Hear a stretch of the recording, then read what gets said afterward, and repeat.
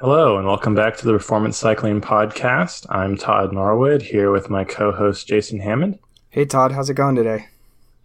Hey, another day in lockdown, but getting out to pedal, so all good on my end. Very cool. Yeah, I've also been riding a little bit. I would say the course variety is a bit down relative to complete freedom, but there's not much to complain about, honestly. So Yeah, beautiful weather here, so nice to get out and enjoy. Yeah, it's heating up as well. So today we're going to talk about VO2max, and basically I thought I would just pull up some research papers and summarize what is VO2max. And actually it turns out it's a little more complicated than that, and there are actually some open research areas in this area, and so I'd like to share those with you, and hopefully you get a better understanding of VO2max, how it relates to cycling. And then at the end, we're going to talk a bit about some of the workouts and some of the workouts that researchers recommend to maximize the increase in VO2max. And specifically, we're going to look at athlete populations. I assume our listeners are mostly athletes. So, always good to have research that's pertinent to the potential person that's being applied to, athletes versus couch potatoes sort of thing in this case. So I think some of the fitness studies you see, they take couch potatoes and then they have them start training, and all of a sudden you see these ridiculous increases where it's like, oh, their aerobic capacity increased by 45%. So I should do those intervals. Like, no, that's not gonna. You're an active cyclist. It's not gonna result in a 45% gain for you. Sorry. Yeah, and I think specifically for VO2max, it's good to look at the initial VO2max values for the group and look at the average and the standard deviation. And they'll have other metrics for other studies, but you always look at the initial values and compare those to values to see what level these patients, or what are they, test subjects are actually at. So let's get started on. First off, let's dissect what VO2max is. So VO2 stands for the volume of oxygen, volume O2, and it's generally measured in milliliters per minute. And it can also be normalized by weight. So sometimes you'll have something in the range of like 4,000, 3,000, 4,000. That would be unnormalized. And then normalized by weight is in the range of 30, 40 up to the maximum volume of oxygen, now that we're moving on to VO2 max, is in cyclists about 90 or 95. So depending on if it's a 4-digit number or a 2-digit number, will tell you if it's been normalized by weight.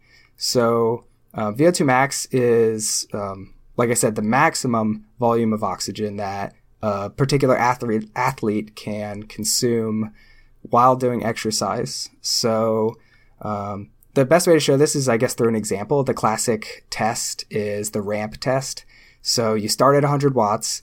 Every 30 seconds or every minute, you go up by 20 watts until you fall on the floor gasping for air. And the point of this is... well, now you missed an important part. While you're doing this, if you're doing it in a proper laboratory setting, you have your nose pinched shut and you're breathing through a tube that's analyzing the gases going in and out. Yeah, so not only super uncomfortable. Yeah, not only are you sweating in a tiny laboratory, you have your nose pinched. They're measuring the amount of oxygen exchanging through your mouth while you're doing this effort. And if you look at the graph of how much oxygen you're consuming, it is linear while you're aerobic. So 100 watts to 200 watts, you will see, a nice linear line. Same with linear to 300, assuming your VO2 max is above 300 watts. And eventually, this linear increase will flatten. And your VO2 max is the flat portion. And it's, like I said, measured in milliliters per minute. And then they'll normally divide by the rider's weight on the day of the test. So VO2 max is just the maximum amount of oxygen that goes in and out when we're doing a maximal effort. And it's interesting because this has been decided by the community as a great metric for the capacity of a cyclist to be competitive or be good at the sport. And so it's not just oxygen in and out, right? It's oxygen actually utilized, right? Because when you measure you're actually looking at carbon dioxide out, versus oxygen, because you don't actually use all your oxygen that you breathe in. So sorry, it's in dead space in the lungs, and it just gets pushed back out. Yeah, so they'll look at the difference in the intake and the output. So you'll have, coming in, it's about 20% oxygen, and then going out, I actually don't know the number, but say 16%. They'll say, oh, there's a 4% drop off in oxygen content, and then this is also how much air is flowing through, and they'll do the math and say this is how much oxygen has been, sort of lost, consumed by the body. So, like I said before, the peak values, if they're normalized by weight, some pros are up 90, 95, but that's actually not that common. I think even Chris Froome is only like 88. He claimed in one of his only 88. Well, I think Cadell Evans was like 96. There are a few riders who are in the mid to high 90s, and I remember reading an article about one rider who was like 98. It was the highest anyone had ever recorded, and they ended up dropping out of the sport. And it's a junior rider from one of the I want to say Nordic countries. Is this? Yeah, I think that's correct. So the big takeaway from the article was that your VO2 max isn't the only thing that matters when you ride. And maybe we'll get into that a bit more when we get towards the end of the episode. So other references, if we're not going to talk about the best of the best, is a lot of people will throw around 70 VO2 max for a domestic pro. And if you're a sprinter, maybe 65 you could get away with, because VO2 max is less useful if you're doing anaerobic efforts. And if you have a VO2 max of 60, you're like a pretty good amateur rider. So I think most sedentary men specifically, are like 40, 45, and women are a little bit lower, 30, 35. Yep. But say most, like the base VO2 max for the population is around 40. Yeah, and expected value. One thing to really recognize with this is if people people love throwing around their VO2 max numbers. And if they got it tested, or, the calculated VO2 max, because some software programs will calculate it for you. The big thing to remember here is that it's per kilogram body weight. So this guy who, specifically for Northern California, there are some big dudes in the peloton. They're always going to have a low VO2 max relative to the really lean rider. And so just remember that, sometimes we want your absolute VO2 max, as in the 4-digit number. And other times, if we're doing a climbing race, we might want the 2-digit number. So, just realize that the number itself, it's not that useful if you're not going uphill, because going uphill is when normalizing by weight is the most useful. I mean, you could say the same of watts, right? Watts per kilogram too has a similar.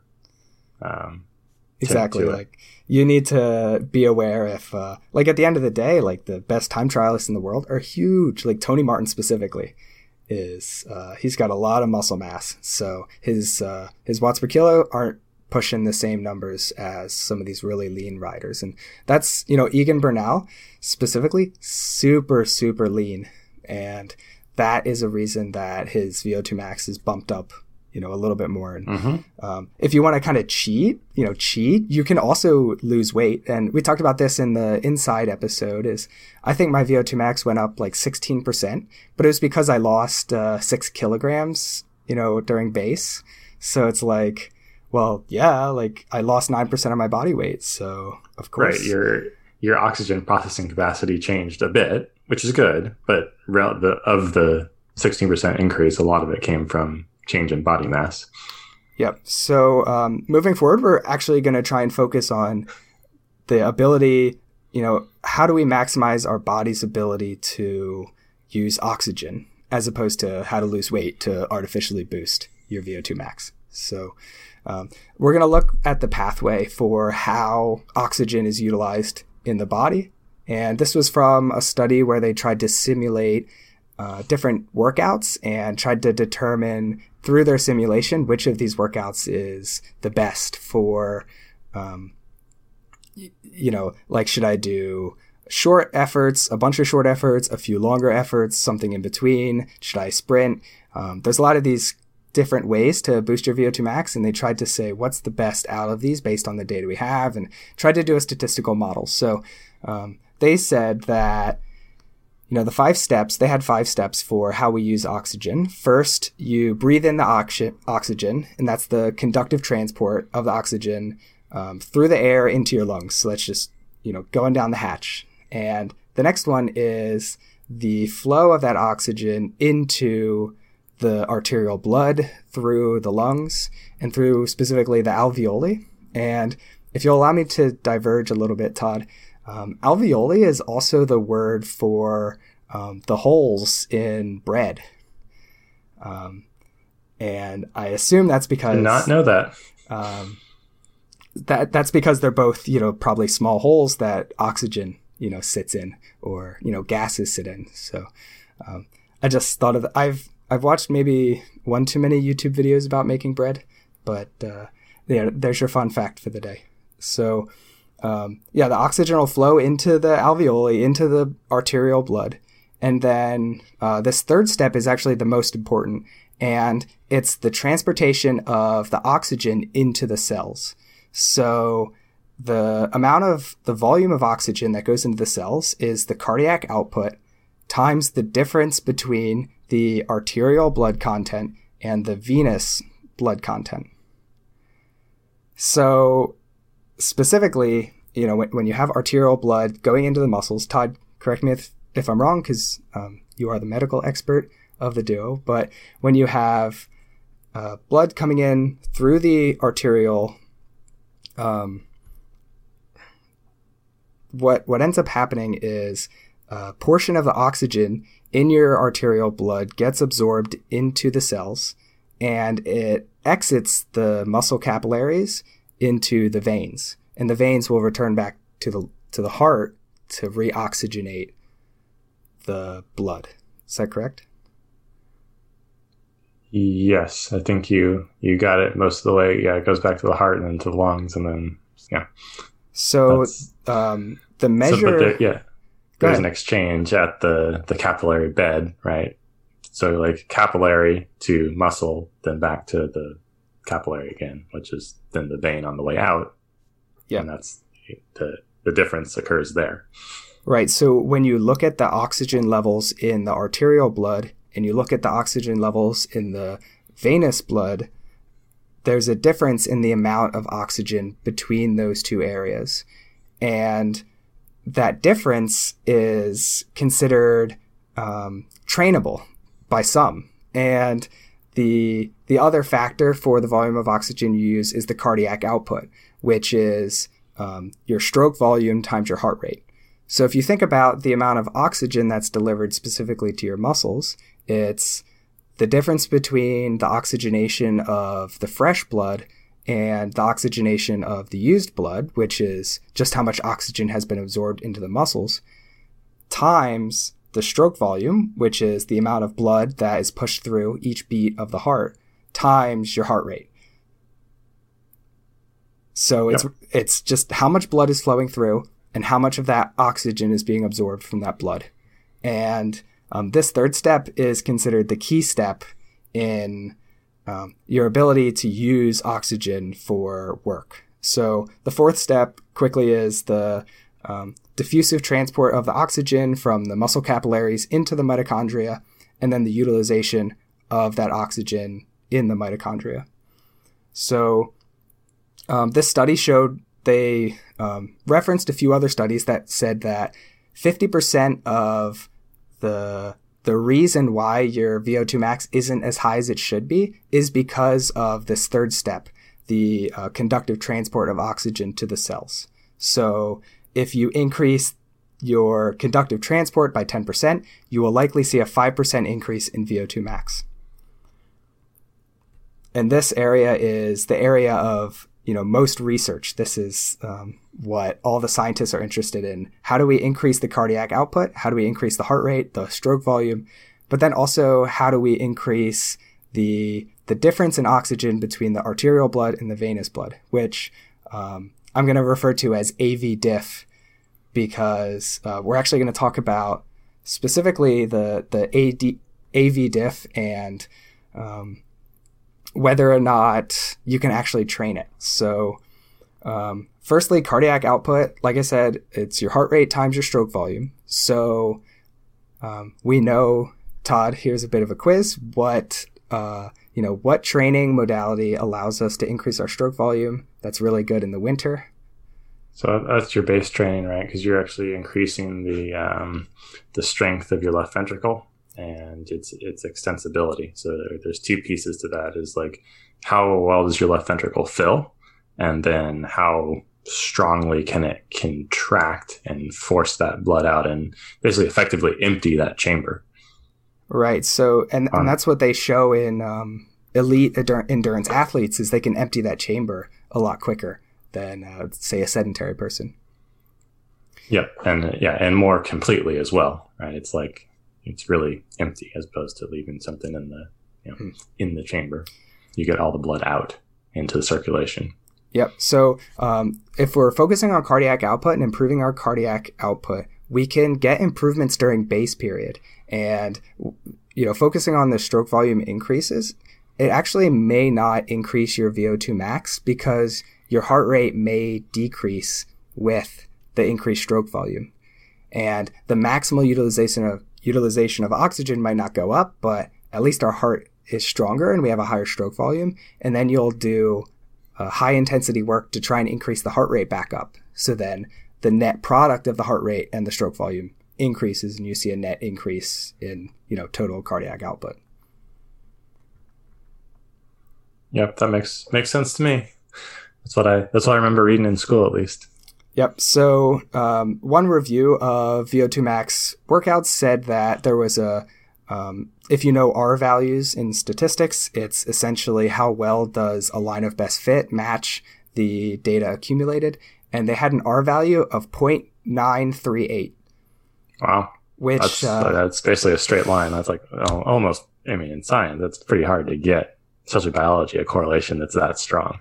Yep. So they had 0.938 correlation between cardiac output and VO2 max.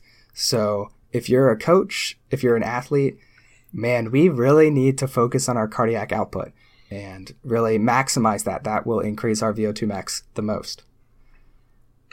So as I mentioned, there's another area that people believe is trainable, and that is AV diff. Like we said, is the difference in the amount of oxygen in your arterial blood and your venous blood. And there was one review that came out that said, we found no association in all of the papers we read between increases in VO2 max and increases in AV diff. And there was a comment on that review. Another paper was released in response, and they basically said, well, you're wrong.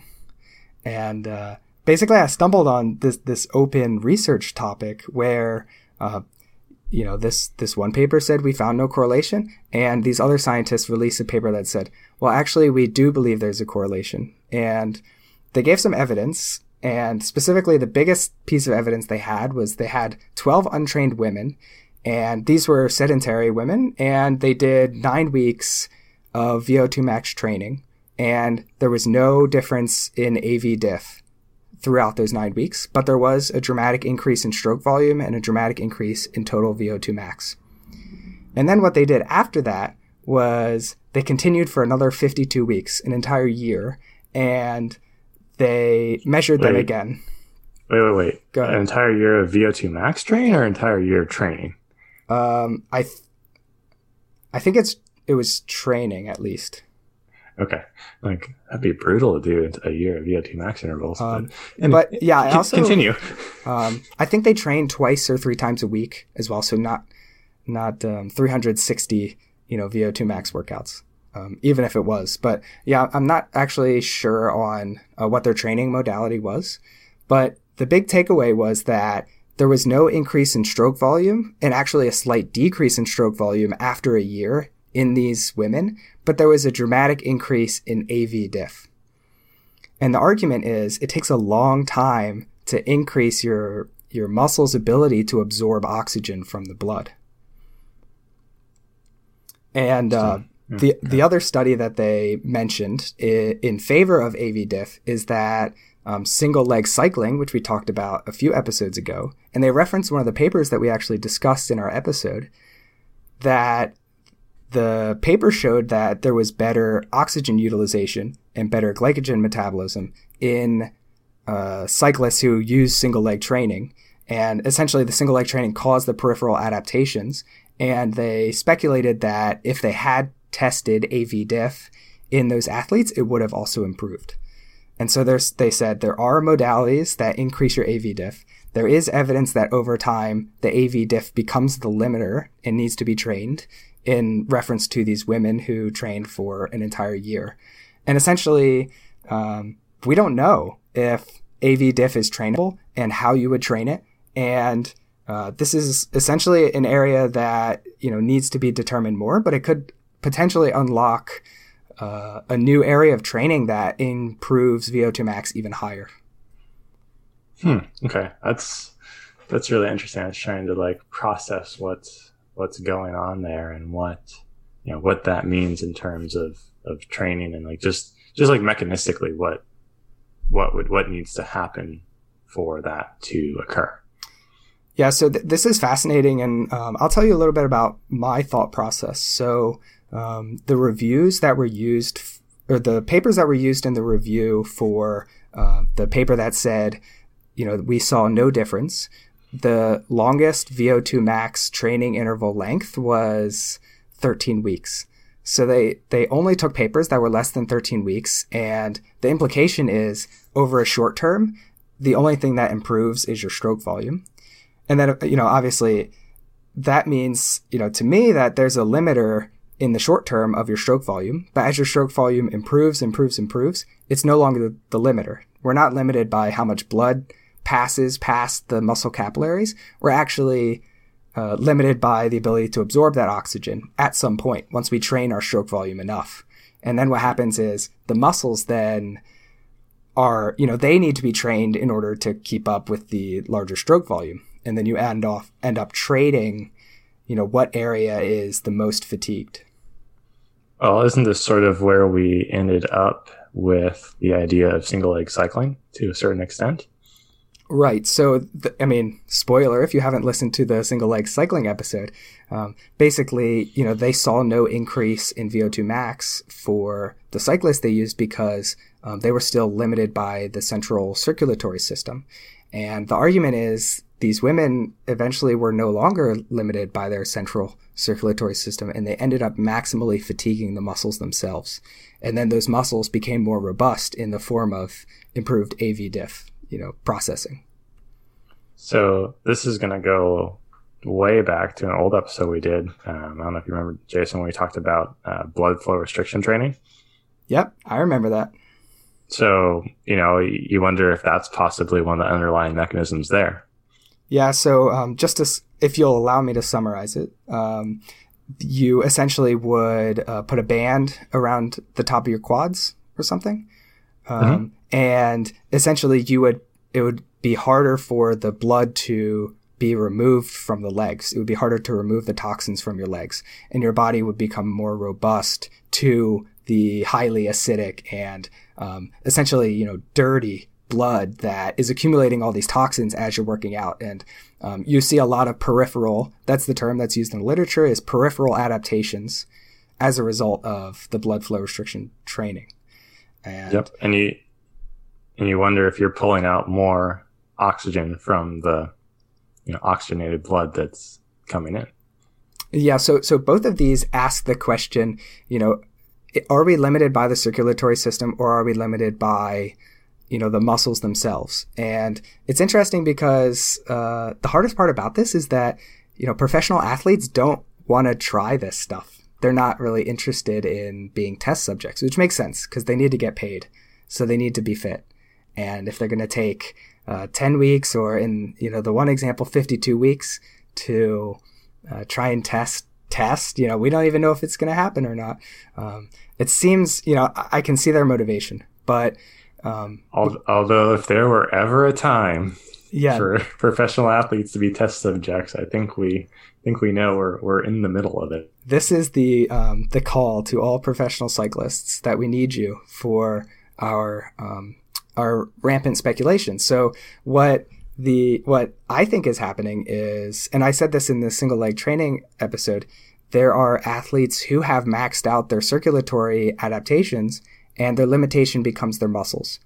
And how do we then train the muscles? And we have at this point 2 ways that may work. And the question is, what kind of person has maxed out their circulatory system? I would say, professional athletes. I would say athletes with less muscle mass. These are the same subgroup as we talked about in the single leg cycling episode. All right, I can get behind that.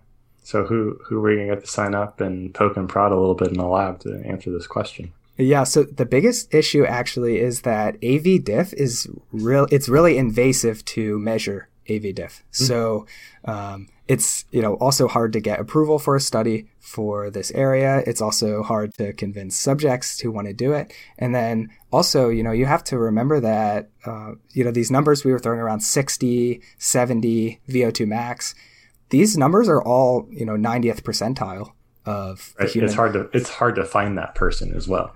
Yeah, so we're going to wash out 95% of the population, and then there's also other criteria. We have to you can't be too old, you can't be too young, and so suddenly how many people exist within this criteria, and then how many of them are willing to be subjects, and it's really tough. But there seems to be some sort of scientific indication. That's basically what these scientists are arguing, is there is some indication that eventually there may be some muscular related limitation if your aerobic system is good enough.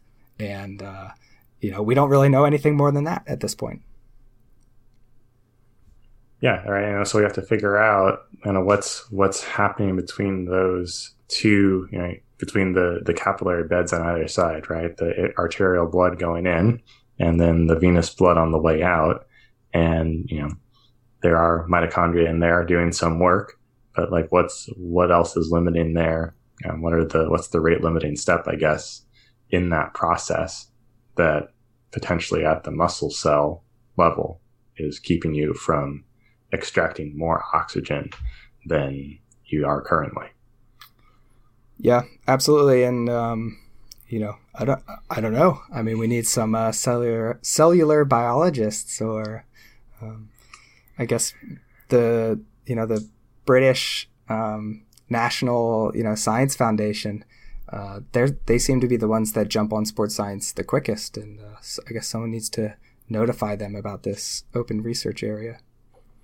Them or Australian Institute of Sport, right? They also tend to be ahead of the curve, or certainly leading the pack when it comes to sports science. And, and now we're on the topic, maybe they already have some answers to this and are using them, quietly with their own athletes. So it would be interesting to see if there's any indication that professional athletes are doing, peripheral adaptations for their muscles. Like, I don't know, any Twitter posts or Instagram stuff. We might need to get some investigative journalism involved as well to see if some people already have this idea that there is some muscular adaptation that has to occur at the very top level to get an increase in VO2 max. Yeah, I mean, I guess if you hold the hypothesis around, let me just go down the speculative path for a minute here, right? But if perhaps blood flow restriction training had the ability to manipulate a VO2 at some point, or AV diff, then potentially you should be able to elicit response in VO2 max with that more so than not. And I imagine if you got really clever, you could probably do some within subject studies of doing, single leg cycling with blood flow restriction and without, and look at differences, look at how the 2 legs behave differently over time. Yeah. What result you get. You could do leg by leg. And remember, we had that one single leg cycling study that, people only trained the right leg, and it showed no increase in total VO2 max. But on that topic of how you would have a study, you would start with 12 weeks or 15 weeks of traditional VO2 max increase training. And then you would have to do one of these muscle-specific modalities to see if that would then generate a greater increase than the control group, which is just continuing to do the typical VO2 max training. And if you're really clever, you do a crossover design where you have them switch at a certain point and see what happens beyond that.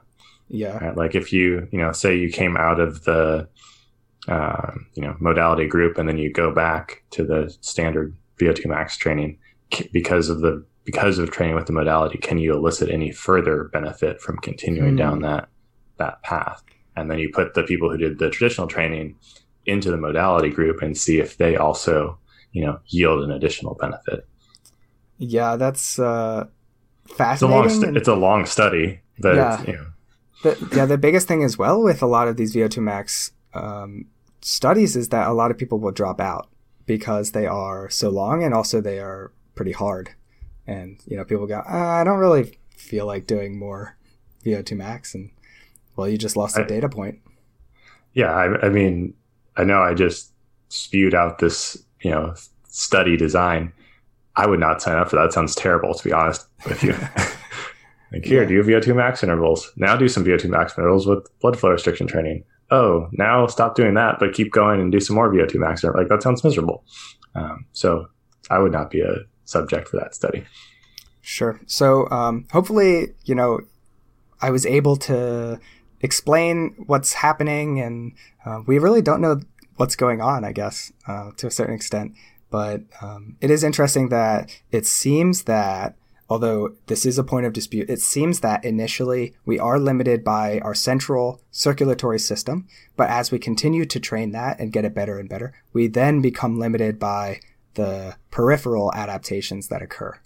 And I don't know when the crossover occurs. I don't know if the crossover occurs. I don't know how to train your peripheral adaptations better, but these seem to be the next areas for sports scientists to explore. So that's actually super interesting to see, right? Can we squeeze out that little bit extra performance? And maybe it's a lot bit extra performance depending on who you are. Yep. So let's move on to, I'm going to talk about another study that I found where it was another review of, this one is actually a pretty large portion of VO2 max interval studies, somewhere in the hundreds. And in terms of athlete-specific populations, it's a lot lower. That's definitely easier to get studies on. The three groups were healthy, overweight, and athletic populations. So we'll focus on the athletic populations, and I'm going to try and summarize their recommendations for essentially what they did was they had, say 20 papers, and they compared, they basically grouped them up by the specificity of the workouts that are entailed. So some workouts that are really popular for VO2 max increases to try and stimulate an increase in VO2 max are something like Tabata, which is 40 seconds on, 20 seconds off for 4 minutes or 8 minutes. And essentially, you do an all-out effort for 40 seconds, and then you wait for 20 seconds. And another one is 15 seconds on, 15 seconds off, which is where you sprint for 15 seconds, then you get a 15-second break. Another one is the just traditional, 4 minutes at VO2 max or 4 minutes at 95% of VO2 max, and you do 4 or 6 sets of these, or however many before your power drops off too much, and then you go home. There's a lot of different ways that people try to elicit an increase in VO2 max, but the one big thing is that we're trying to remove we're trying to maximally increase the oxygen in the body and increase the oxygen utilization. So all of these include at least VO2 max intensity. And that's the big thing. If you want to improve your VO2 max, you got to be doing at least 90% of VO2 max. That's agreed upon by basically all of the scientists in this area. So now the question is, should I do short sprint efforts and take rests? Should I do one long sustained effort? Should I do a few long sustained efforts? There's a few different variables that we can tweak here and see how the VO2 max changes. And so this meta-analysis tried to look at these few different areas and decide which of them were the most useful. And did you're maybe about to say this, they pooled the results, right, of the different studies? Yeah. They did, like, it's essentially an observational study of other studies. Yep. So the first one was that the highest increases in VO2 max were associated with long intervals of work, and specifically at submaximal intensity. So maximal intensity would be a sprint, and submaximal they mean VO2 max. So they noticed that with intervals of greater than 2 minutes at about VO2 max elicited the most increases relative to other studies in increasing your VO2 max. So, I mean, the natural interpretation here is that they didn't really find that sprint, these 15 seconds on or Tabata, they didn't really find them as effective as just holding your VO2 max for 2 minutes or more. And the other big area that they found was that high volume of total work per session was a big indicator of total VO2 max increases. So we're looking for essentially 15 minutes of work or more, which I would actually say, if I was giving an athlete VO2 max intervals, I would want at least 20 minutes of total work. But, of course, we're a well-trained population, assuming. So if they did, 5 minutes or 10 minutes of work per session, but, they did 2 sets of 4 minutes, that did not elicit the same response as 4 sets of 4 minutes, which would be, twice as much work. So I think that makes sense. And obviously it's going to depend on the level of the athlete, right? Some will need more to elicit that stimulus, and that's where that power drop off comes in. Yeah. So a less well-trained athlete would have less capacity to do the higher volume. But the big takeaway here is that it's actually the total work at the level. The total amount of time spent at VO2 max is the biggest determinant of your VO2 max increases, in addition to longer intervals. And actually, I speculated about this, that it's likely that the longer intervals cause you to have more time at VO2 max. Because you're in the zone longer, and you're sort of settling towards that number, towards that threshold. If you're doing a, say, 5-minute interval versus a 2-minute interval, you can be more consistent and closer to that target. Is that what you're saying? No, what I'm arguing is that, say you're doing 15 seconds on, 15 seconds off. 4 of these sprints is 1 minute of time at or above VO2 max. How many sprints can you do before, I just have to go home? Like, I can't even get out of the saddle anymore. And so, okay, interesting. Okay, yep, an athlete could do 40 sprints, which would be very impressive. That's a total of 10 minutes of total stimulus time versus, right? That's like 2.5 efforts at a 4 minute at VO2 max. So the reason these are kind of interconnected is the longer intervals allow you to stay at VO2 max for a larger amount of time per session. And so you'll see a higher increase in VO2 max.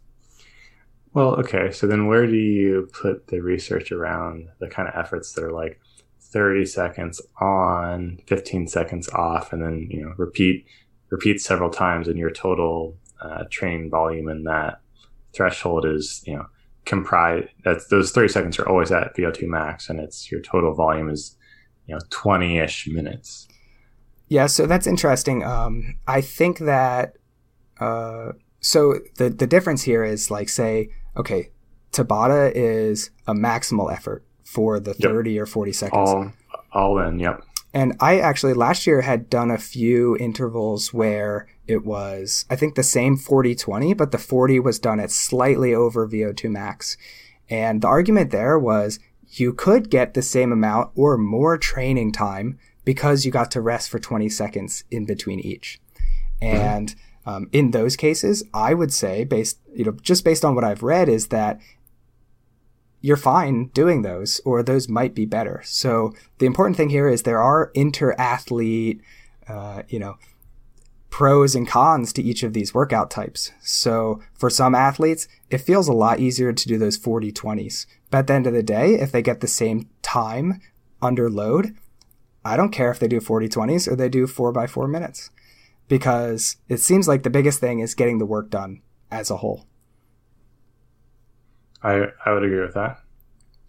So I'm glad you brought up that point, because if I were to give recommendations to someone, I would say do whatever it takes to stay at VO2 max as much as you can. And the big other thing is, the last thing from the review, and now's a good time to mention it, is that shorter term studies, less than 4 weeks or 4 weeks, showed the greatest increase over the control. And the control just did standard endurance training like sweet spot or tempo efforts. And I think the biggest thing with the short-term studies is that you don't need, especially as an athlete, you don't need that much to dramatically increase your stroke volume. VO2 max should just be used to pop up a little bit. And the benefits start to decay pretty quickly as you go past 4, 5, 6 weeks. Yeah. Okay. You're at that point, you're just accumulating more fatigue than you are doing training benefit. Yeah. So the big thing to be careful with here is if you want to maximize your time at VO2 max, make sure you don't injure yourself. And as you increase the number of weeks that you do something, 4 weeks, 6 weeks, 8, 10, the chance of injury goes up and up each week that you continue to do VO2 max work. And also, you're just, deadening your legs for your next race. So really, we want the base training first. We want to get the increases in stroke volume. We want to try and get some of those peripheral adaptations. And then just before we're going to race, we want 4 to 6 weeks of, pop to get, that little bit of snap, that little bit of, lactic acid resistance, and, just remind your body that, these are high intensity efforts. Yeah, fair enough. You want to go fast before you need to go fast, but most of the time you don't actually need to go fast in order to go fast, right? Yeah, and actually, as a kind of a personal side note, I'm actually, how do I say this? I'm pretty good at VO2 max intervals. I raced on the track in college, and I think that's when I spent a lot of time improving them. And relative to my VO2 max, my FTP is it leaves something to be desired, as they say in the nice way. So I personally don't have a lot of trouble getting my VO2 max up. It'll drop down when I do a lot of base, but I'll take 2 or 3 weeks of training and it'll go right back up to where I'm happy with. So normally they'll say 20% high intensity, 80% slow work. I personally am like 95% slow work and 5% VO2 max, because VO2 max comes to me a little more intuitively than the other areas.